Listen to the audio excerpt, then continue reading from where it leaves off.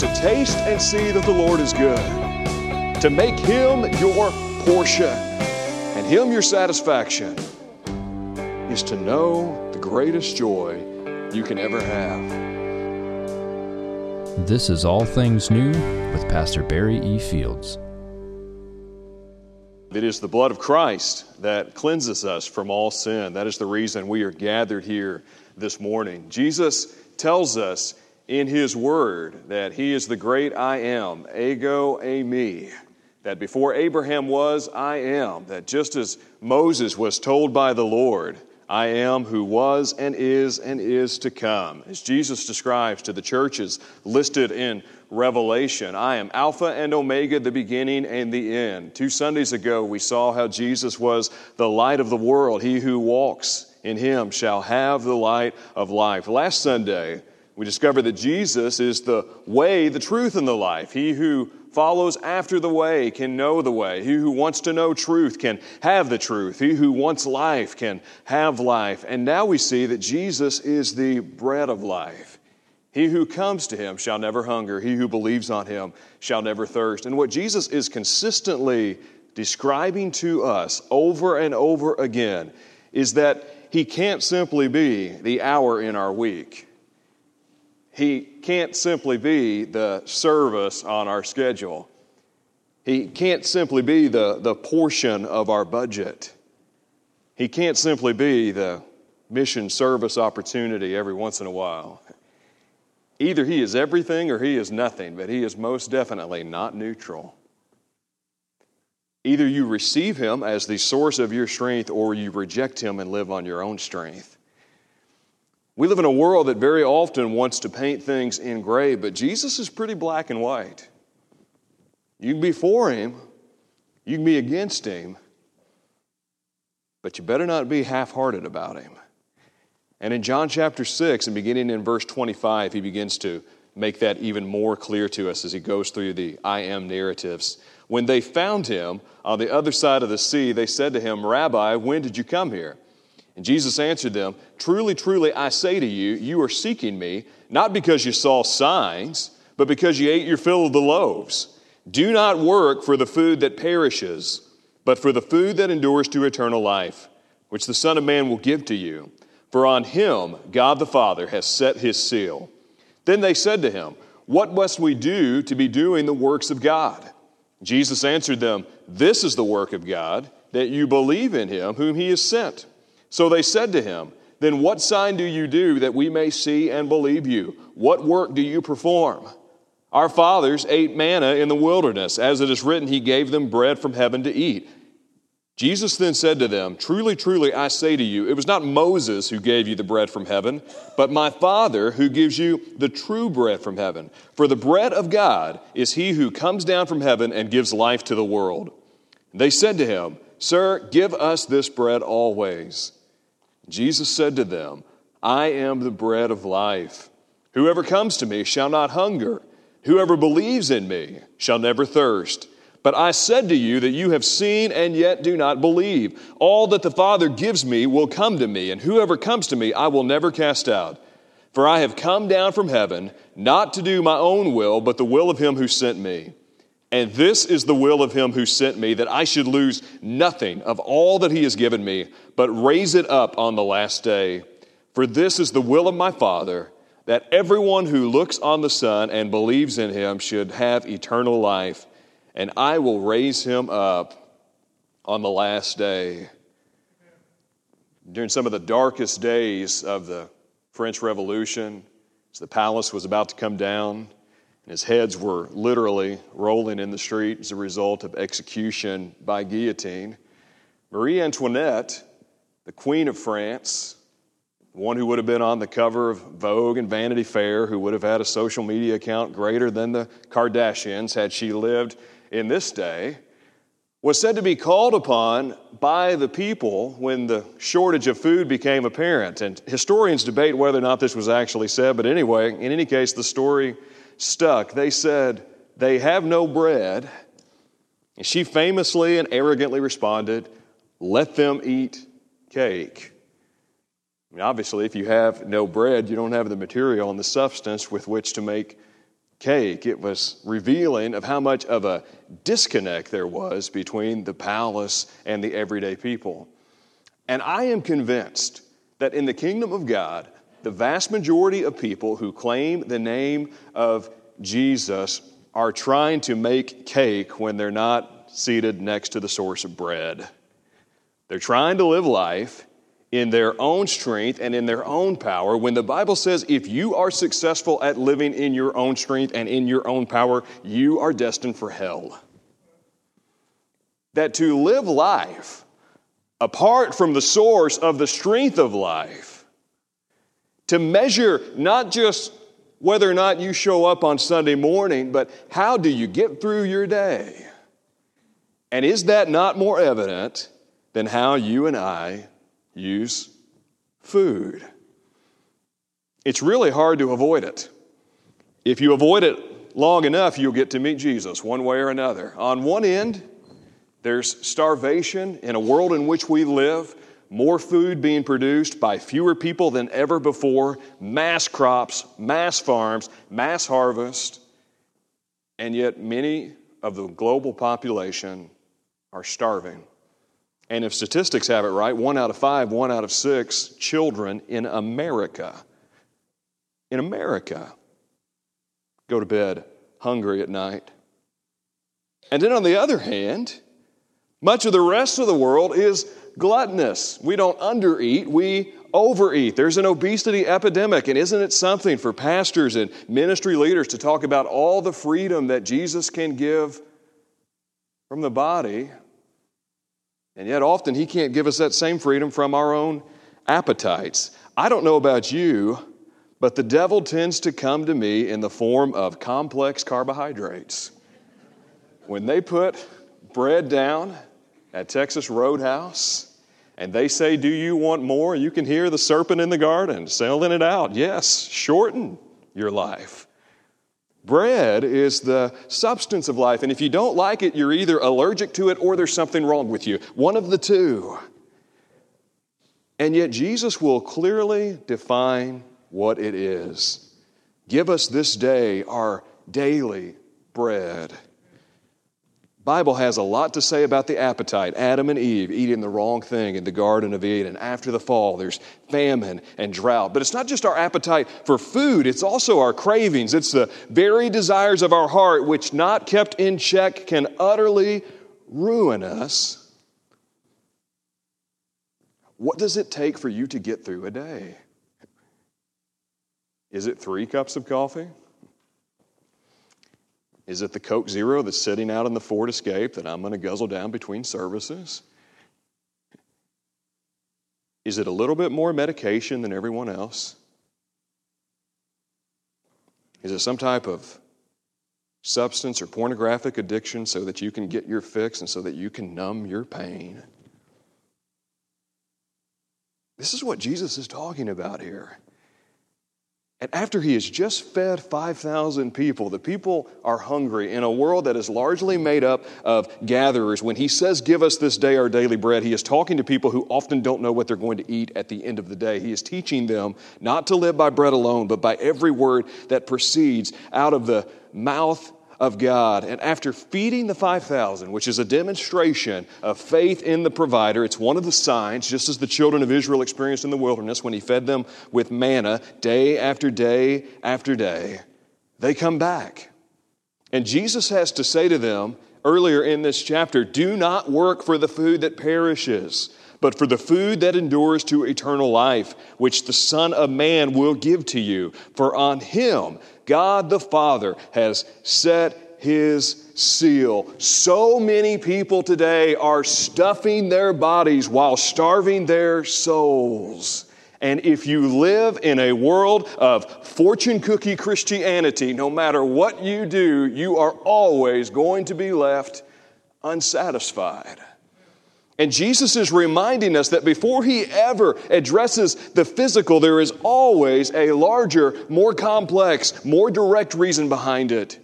And that is to address the needs of the soul.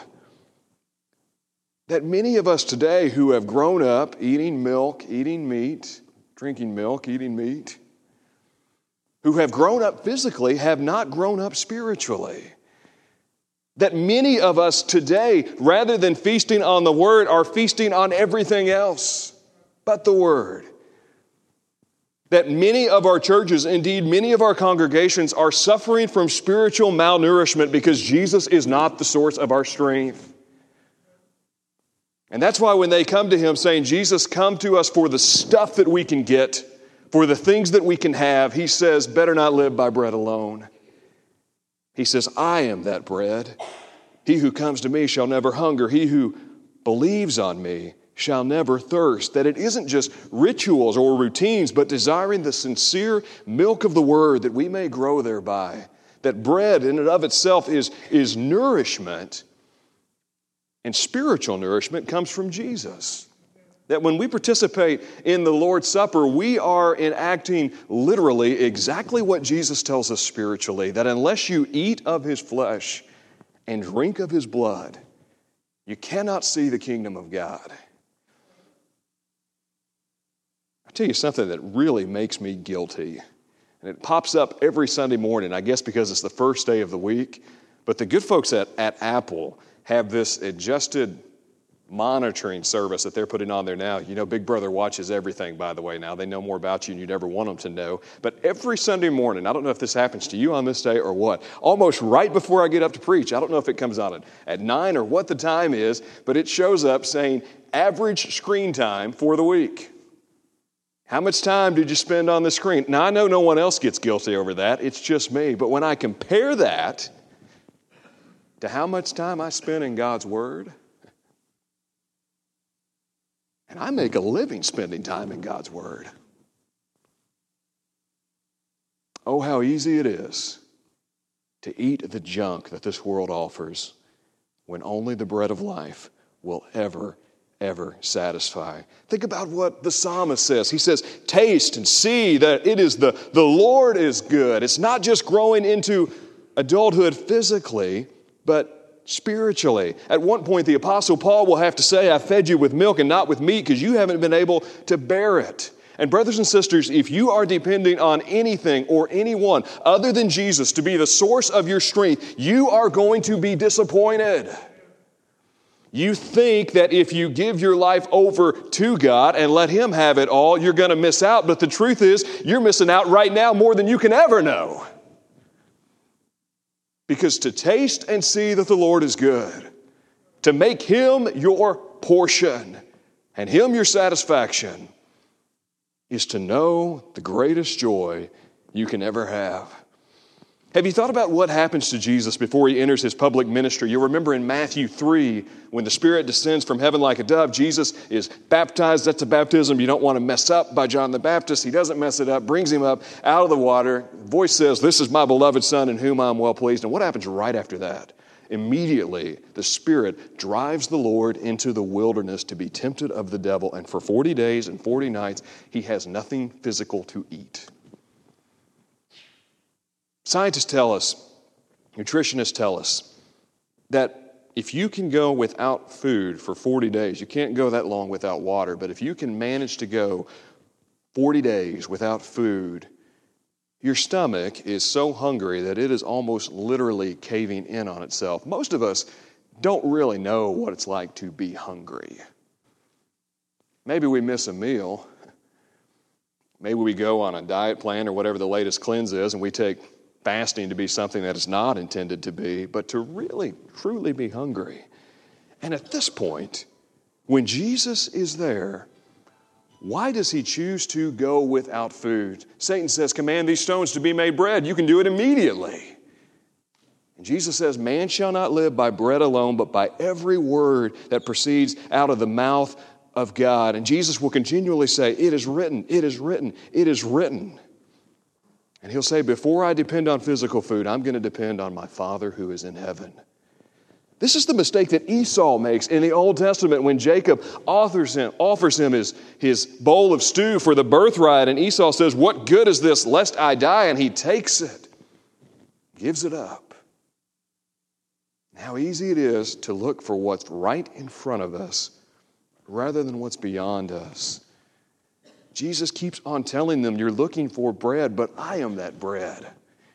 He keeps saying, you're looking for life, but I am that life. It is to remind us when we depend on the Lord and not on food physically that we are not dependent on power or might, but by His Spirit, says the Lord. And Jesus issues something here. He says that if you are in Christ, you will never, ever starve spiritually. Here's why. Matthew 5. Blessed are those who hunger and thirst after righteousness, for they will be filled.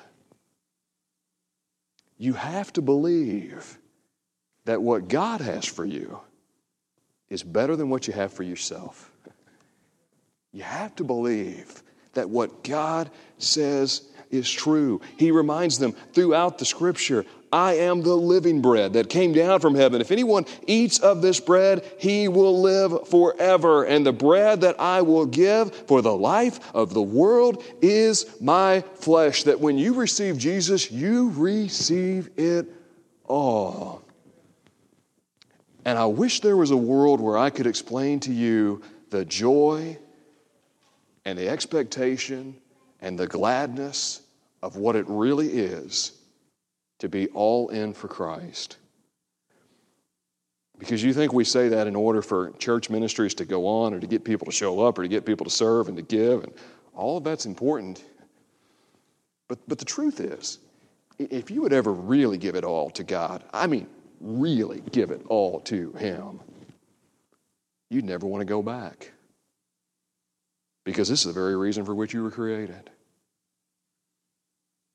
He tells us that when we come to that eternal banquet, that marriage supper of the Lamb, that is where we will find Christ. That the truth is, we aren't people who have it all figured out, that we don't have it all together, nor are we supposed to. The truth is, if you boil it down to a common denominator, is we are all simply beggars, pointing to other people where to find bread. And the bread is Christ. And He is life. And so what do we do in the meantime? I want to encourage you. You hear this over and over again. But I want to encourage you, each and every day, get yourself in the Word. Old preacher used to say, he's like, look, they talk about breakfast being the most important meal of the day. That's debated. I don't know whether it is or not. Maybe it is. But they say, miss your breakfast, but don't miss your Bible. And a lot of times we're on these Bible reading plans, which I'm not against. They're helpful. I think it's good to have. But you're determined to get through your set chapter of the day. You're determined to get through your Bible reading plan of the year. And if you want to do that, that helps you. More power to you. But I think, in my personal study, it's better to focus on just a few verses at a time and meditate on those than to read 3 or 4 chapters and just remember a section of that. Here's what I do when I'm available. Anybody that knows me, I live and die by 3x5 note cards. I use those for everything. You want to know what's on my schedule for the week? It'll be on a 3x5 note card. You won't be able to read any of it because it's in hieroglyphics, but I can tell you exactly what's there. And one of the things that I try to do, so the Lord gives me opportunities, whatever verse sticks out to me, my Bible reading for that day, whatever verse I'm meditating on, is I would just take the time to write that verse out on a 3x5 card. I fold it in half, put it in my pocket. And when I have time throughout the day, I'll just look at that and meditate on that and think on it and just emphasize each word of it. For example, in Psalm 27, the Lord is my light and my salvation. Go through that, and each time you hit it, hit a different word. The Lord is my light and my salvation. The Lord is my light and my salvation. The Lord is my light and my salvation. The Lord is my light. The Lord is my salvation. And meditate on those. And really get yourself in the Word, because if you're getting all of your earthly meals putting together, but you are not in God's Word, the Word of life, you are starving yourself spiritually. You're not meant to live that way. He is to be the source of the strength to teach us that we are to depend on Him, not by bread alone, but by every word that proceeds out of the mouth of God. Hey guys, thanks so much for listening to the broadcast. If you found it helpful, please consider sharing it with your family and friends. For more information, check us out online at barryefields.com.